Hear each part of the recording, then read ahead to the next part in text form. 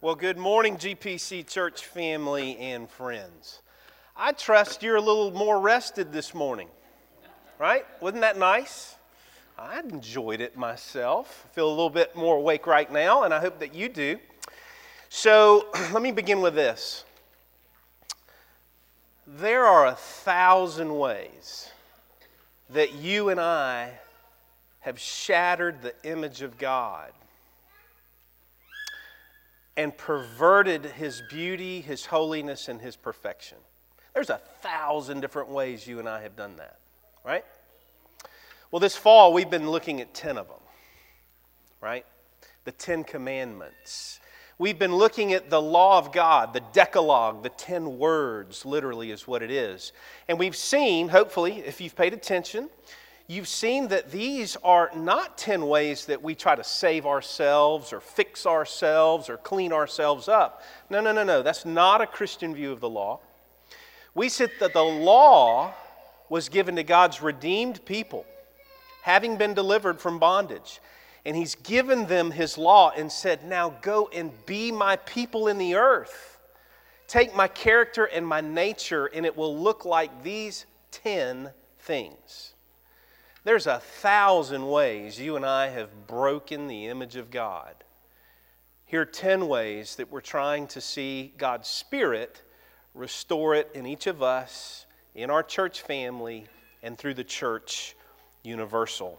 This morning we're looking at the 9th commandment. Another short commandment and another one where you might first hear it and think, okay, well, I'm good.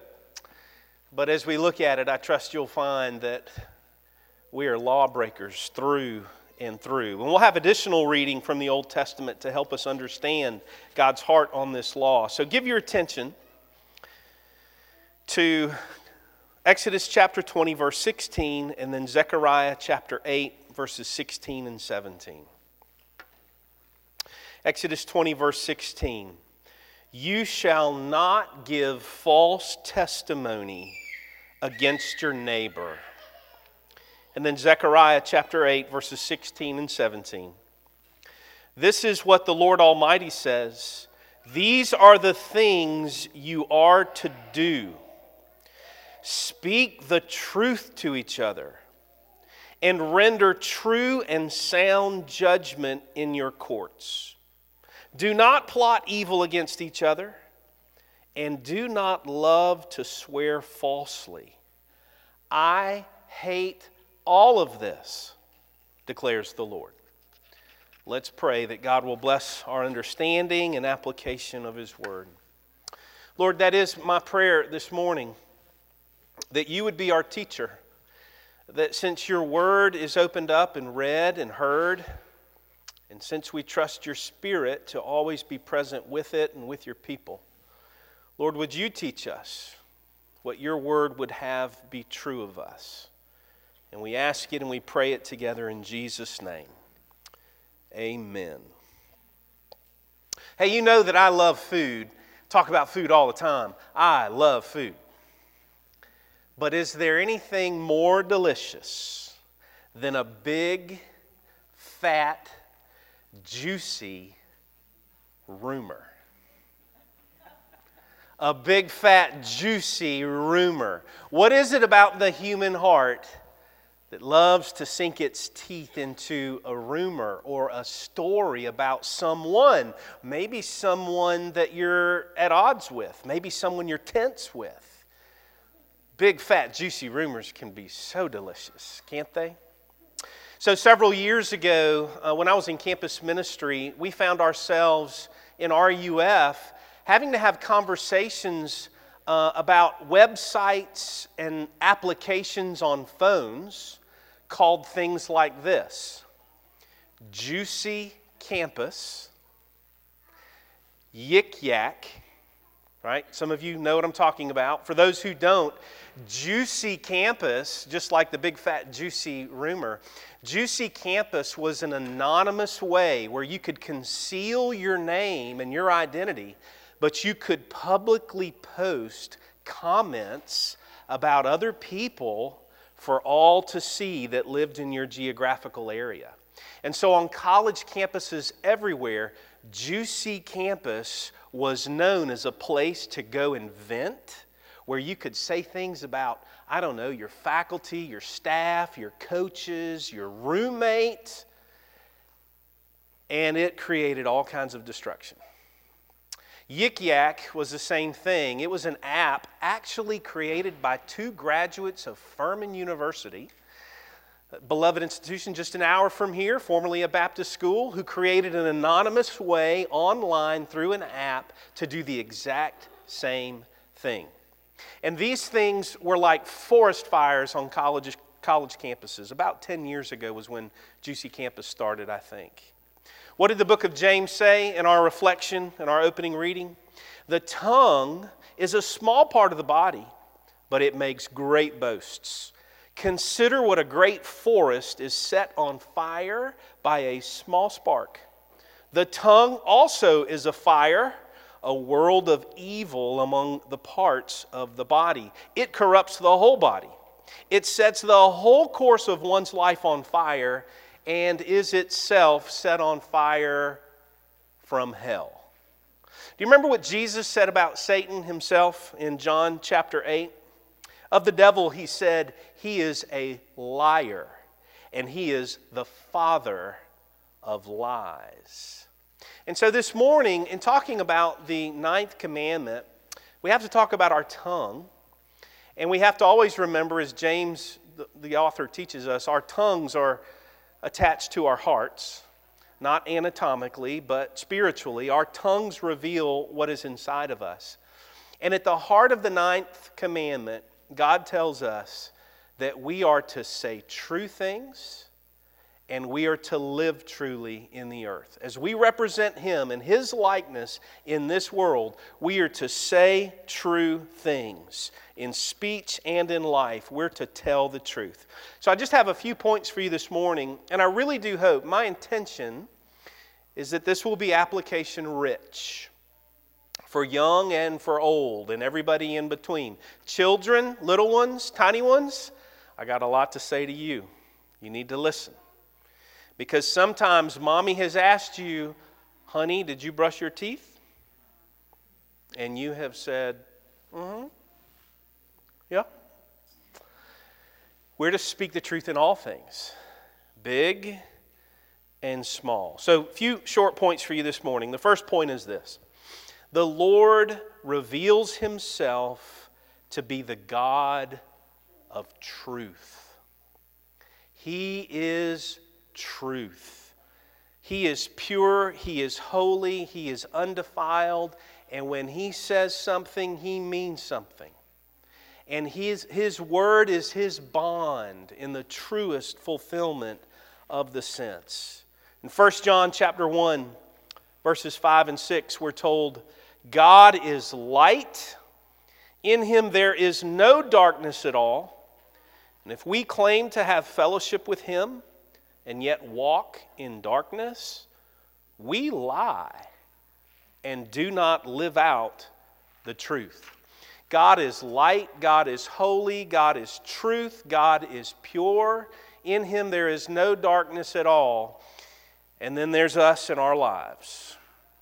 And the little white lies that we might tell, the half-truths that we might tell, how our tongues might work to conspire against our neighbor to make us look better somehow.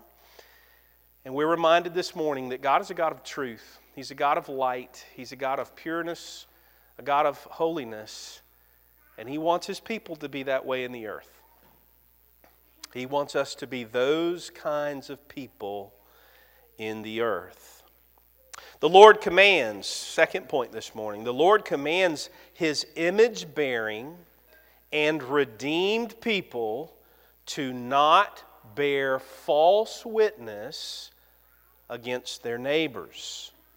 The Lord commands His image-bearing and redeemed people. If you're a Christian, that is your definition and your job description.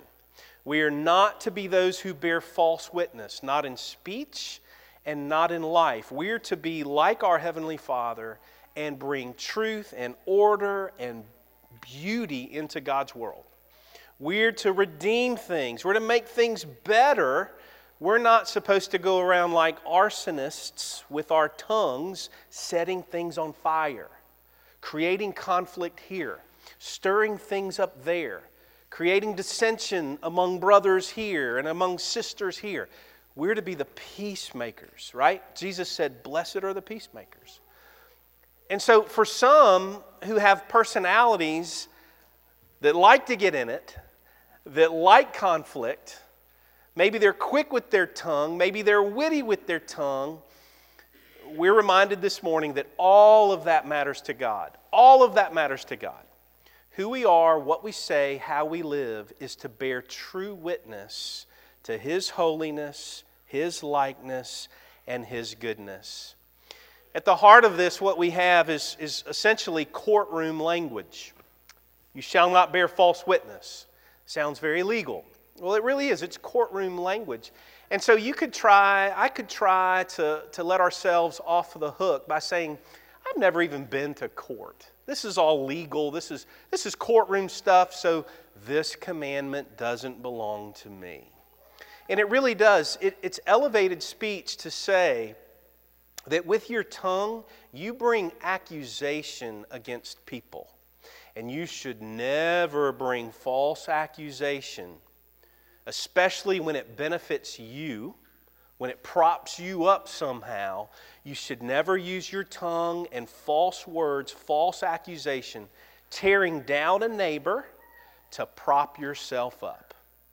That's essentially what is at the heart of the commandment. And what that means, here's where it gets really prickly. What that means is we are forbidden from telling non-truths. We're forbidden from telling half-truths, right?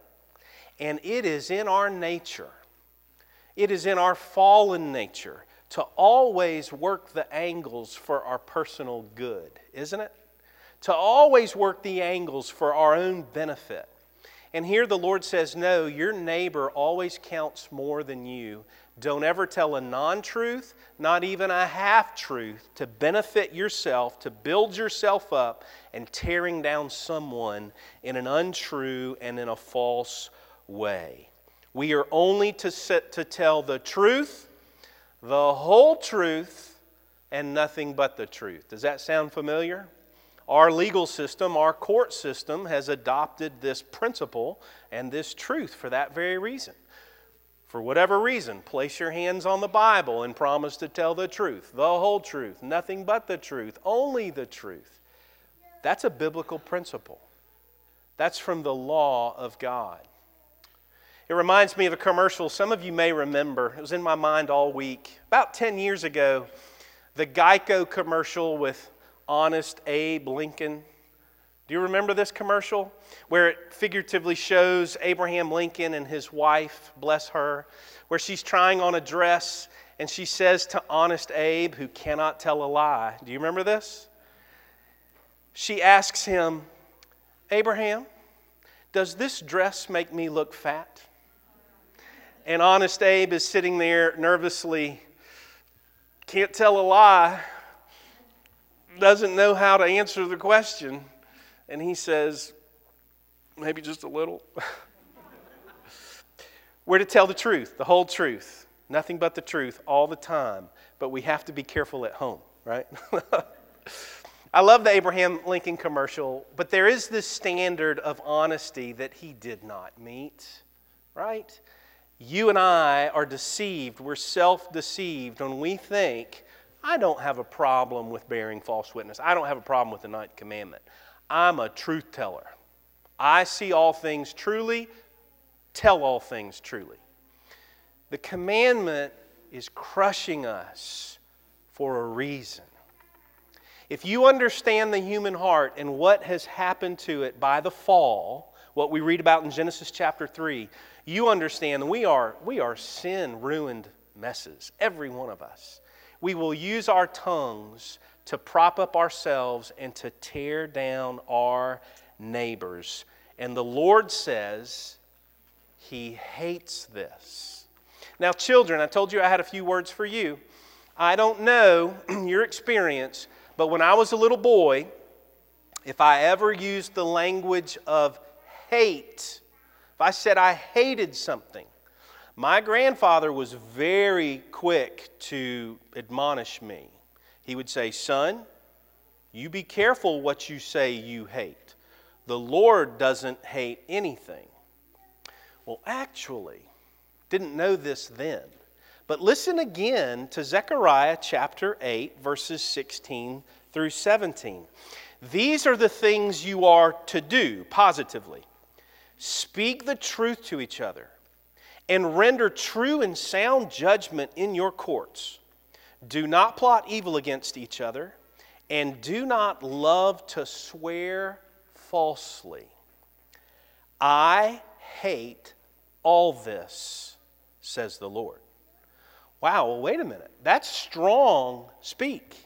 There are things that the Lord says that He hates. And one of them is when His people say untrue things at the detriment of their neighbor and for the benefit of themselves. The Lord hates it.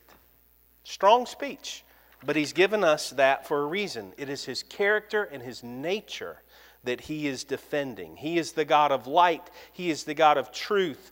All things from Him and of Him are pure and true and good. Therefore, we are only to say true things. That's the standard. Only say true things.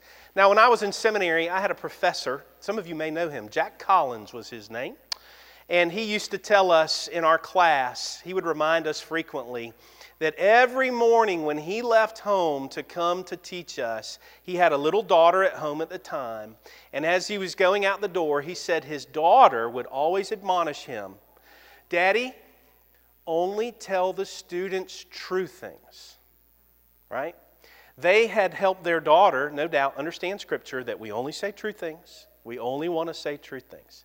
And that has just stuck in my mind. I wish that every day I left home, I reminded myself, only say true things. Only say true things.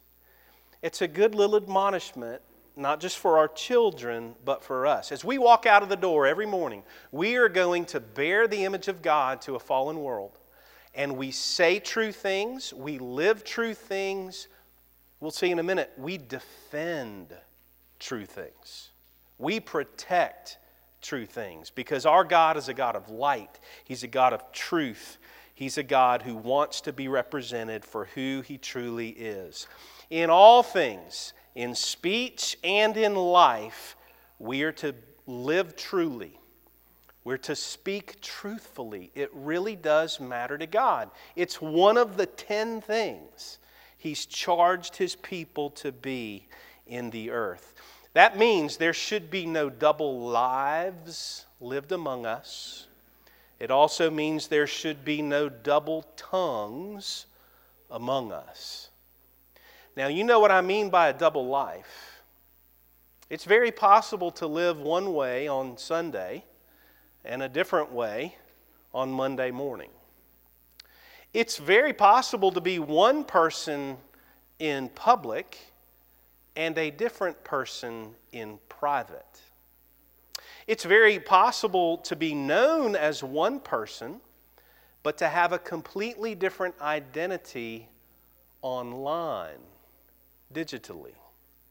Now, this is a real thing. Actually, in our own presbytery, we've known this. We've had an individual who was living a double life, one in ministry and one online.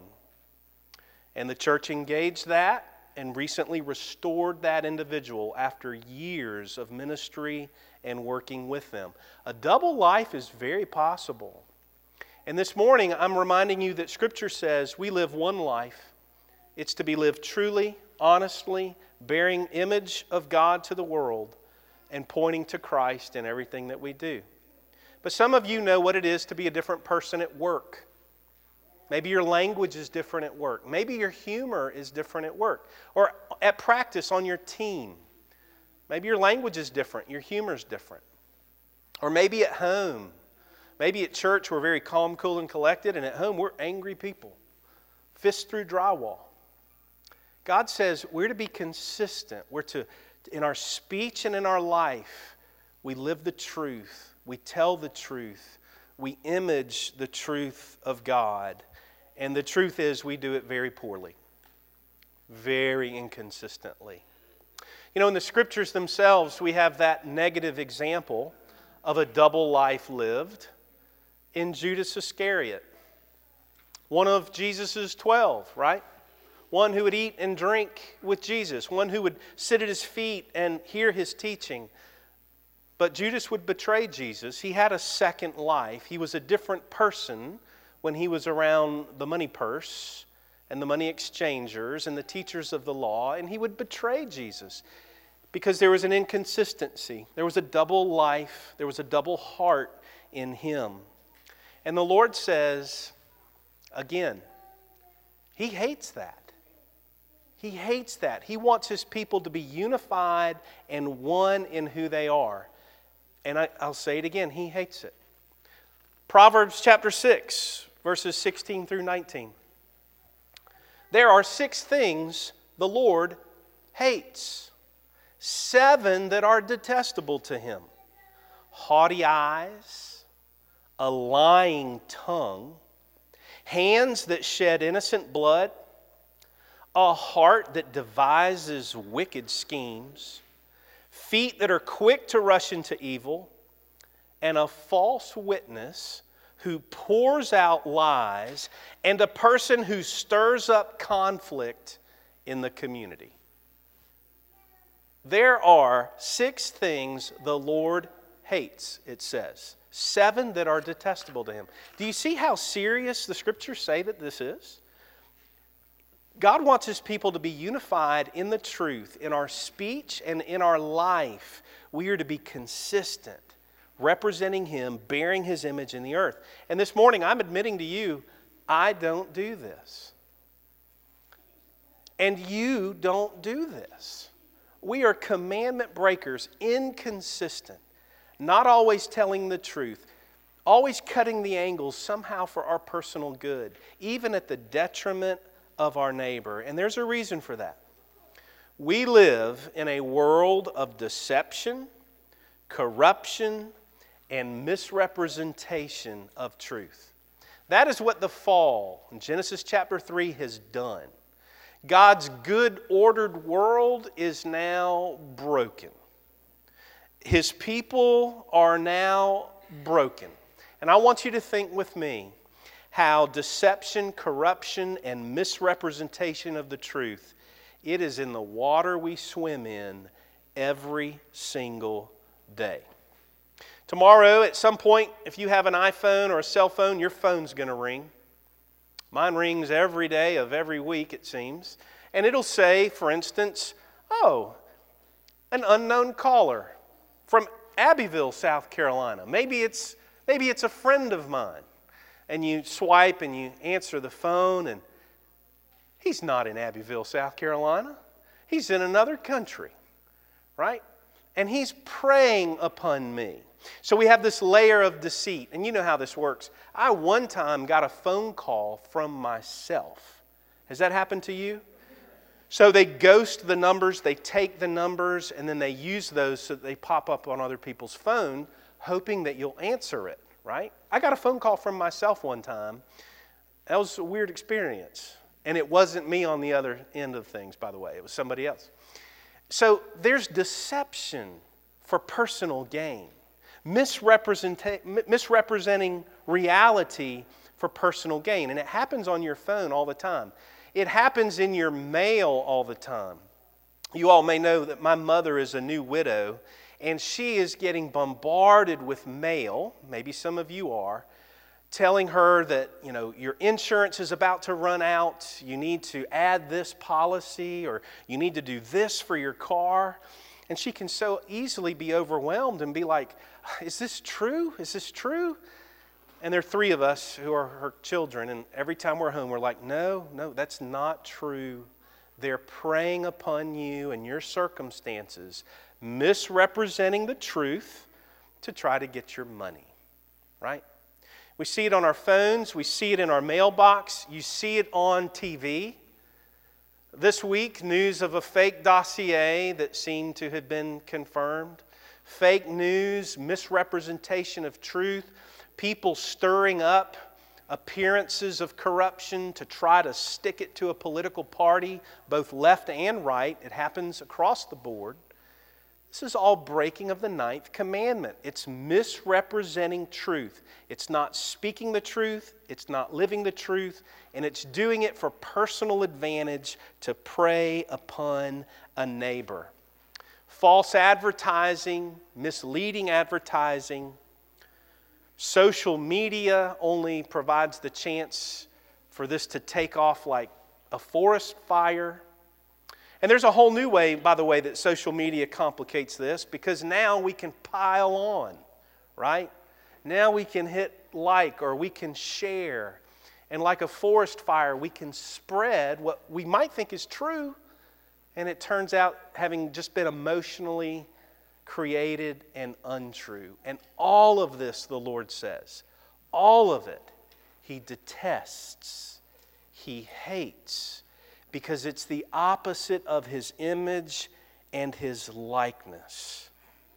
If I said to you the name Richard Jewell, some of you might immediately remember that name. If I said Richard Jewell 1996 Olympics in Atlanta, Georgia, security guard who found pipe bombs in a backpack. You remember now? Remember this story? And he notified the authorities as a security guard, hey, I think these are bombs. They were bombs. The bombs went off. And some of you would fill in the rest of that story and say, and Richard Jewell did it. Because for weeks or months or maybe years, I can't remember, the media had determined that he did it. And everything said to us predetermined that they had their man. Turns out it wasn't him. Turns out he really was a hero, a simple security guard who found the pipe bombs and turned them in. But he fit the description of what people thought would be the man who did it. And it stuck. Most Americans, when you say the name Richard Jewell, most Americans think, oh yeah, he did it. He was guilty. He was not guilty. That's the power of false testimony.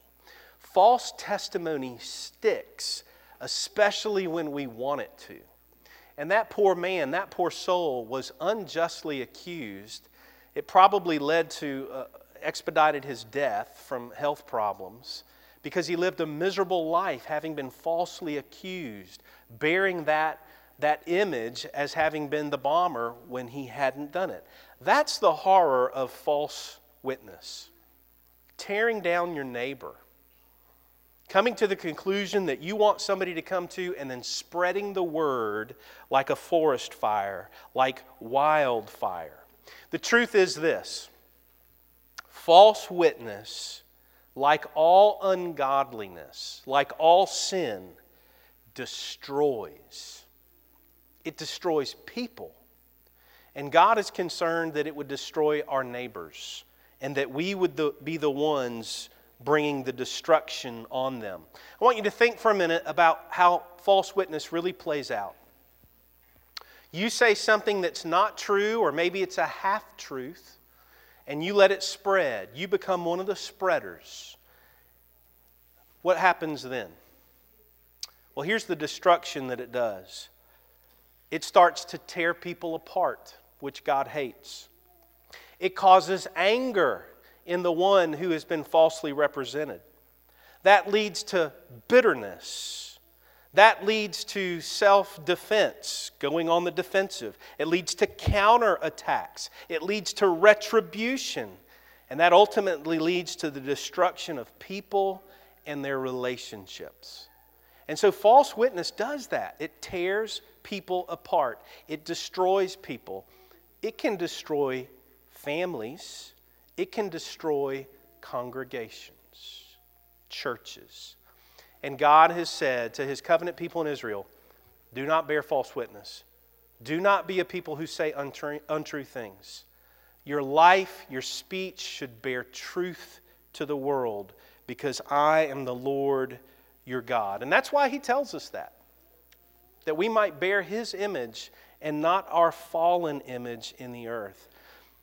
Now, in the way of application and working towards a conclusion, I want to say that it is right, it is a righteous thing for us to defend the truth and the good name of our neighbor when we hear them falsely accused. It's also right to defend our own good name when we are falsely accused. Now, why do I say that? Well, this is long, but it's good. This is the Westminster Larger Catechism, number 144. You can go and look at it in detail. I'm going to read it and then highlight towards the end, but give your attention to it. The duties required in the 9th commandment are the preserving and promoting of truth between man and man, and the good name of our neighbor, as well as our own, appearing and standing for the truth, and from the heart, sincerely, freely, clearly, and fully speaking the truth, and only the truth, in matters of judgment and justice, and in all other things whatsoever. A charitable esteem of our neighbors, loving, desiring, and rejoicing in their good name, and sorrowing for and covering over their infirmities, freely acknowledging of their gifts and graces, defending their innocency, and a ready receiving of a good report, and unwillingness to admit of an evil report concerning them. It's discouraging of talebearers, flatterers, and slanderers. Love and care of our own good name, and the defending of it when need requires. Keeping of lawful promises, studying and practicing of whatsoever things are true, honest, lovely, and of a good report. Now listen, that's a lot of words, but that's a lot of truth and a right application of what this commandment would have of us. But just in the way of application, single it down to one thing.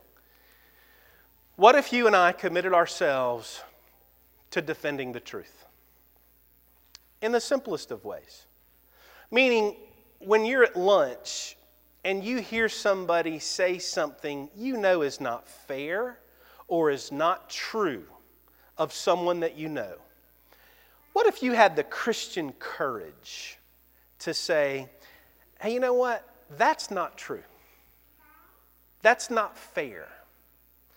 What if we were willing to do that to protect the good name of our neighbor? Now, the Catechism says you have the right to do that for yourselves too. But I think it's best when Christians defend each other, when they don't have to just defend themselves. And so we are living in a culture of misrepresentation, a culture of half-truths, a culture that will use social media to tear people down. It will use a big, fat, juicy rumor or half-truth to start a fire like an arsonist. But what if we committed ourselves in our small little circles to extinguish fires that are unfairly built? What if we did that? Not looking to pick a fight, not looking to have a conflict, but if we just became the people that said, you know what? I appreciate you, but that's not true, and that's not fair, and that's not right. If we would do that, maybe people would be less inclined to try to light fires around us and in our small little community in which we live. That's my hope. That's my challenge to myself, to not maybe sit there silently and quietly, but to have the courage to say, that's not true, that's not fair, that's not right. We're to bear the truth in our words and in our speech to the glory of God. Now, in conclusion, last point. You know the irony of this? Do you know the irony of talking about this? It's gospel irony. It's the one who came in the flesh, the Godhead himself, who never sinned, who never had a careless word, who never had a careless action, false witness would be born against him. The God of light in the flesh, the God incarnate, the God of truth, would have false witness born against him. He would be wrongly accused, unjustly put to death for us and for our sins and for our lying tongues. That's the irony of this. As we look at the law of God each week, I've told you there's one perfect lawkeeper, and his name is Jesus. He is the one person who should never have been put to death for the law, and he's the one person who was. And by his blood, by his broken body poured out blood, those who by faith trust him and receive him, who bring their lying, stammering tongues to him, he washes them, he pardons them, he cleanses them, and we're given newness of life. And this morning, I don't know where else to land the sermon, but right there, at the table, where blood is poured and body is broken by the one who bore false witness for us. He was attacked, he was despised, he was rejected, and he did it for us. So this morning, I'm going to close in prayer, and we're going to sing an appropriate song about Jesus and what he's done for us, our man of sorrows. And then I'll come and I'll lead us to the table, and I'm going to invite you to bring your tongues with you and to know that your sins are forgiven when your trust is in Jesus. Because we are those who bear false witness, and we need to confess our sins to him. Let's pray together. Our Father and our God, we give you thanks for the one true law keeper who is Jesus Christ, the one who knew no sin, the one who committed no sin, but who became sin for us, the man of sorrows, acquainted with grief. So Lord, as we consider our lives, the little white lies that we tell, the half-truths, or maybe even, Lord, the full lies that we've told, the misrepresentation we've allowed to be made of others around us, Lord, we confess it all as sin. But Lord, we look for renewal in Christ, to be bold in our faith and willing to defend the truth, even the truth of our good neighbor. Do this in us, Lord, we pray in Jesus' name. Amen.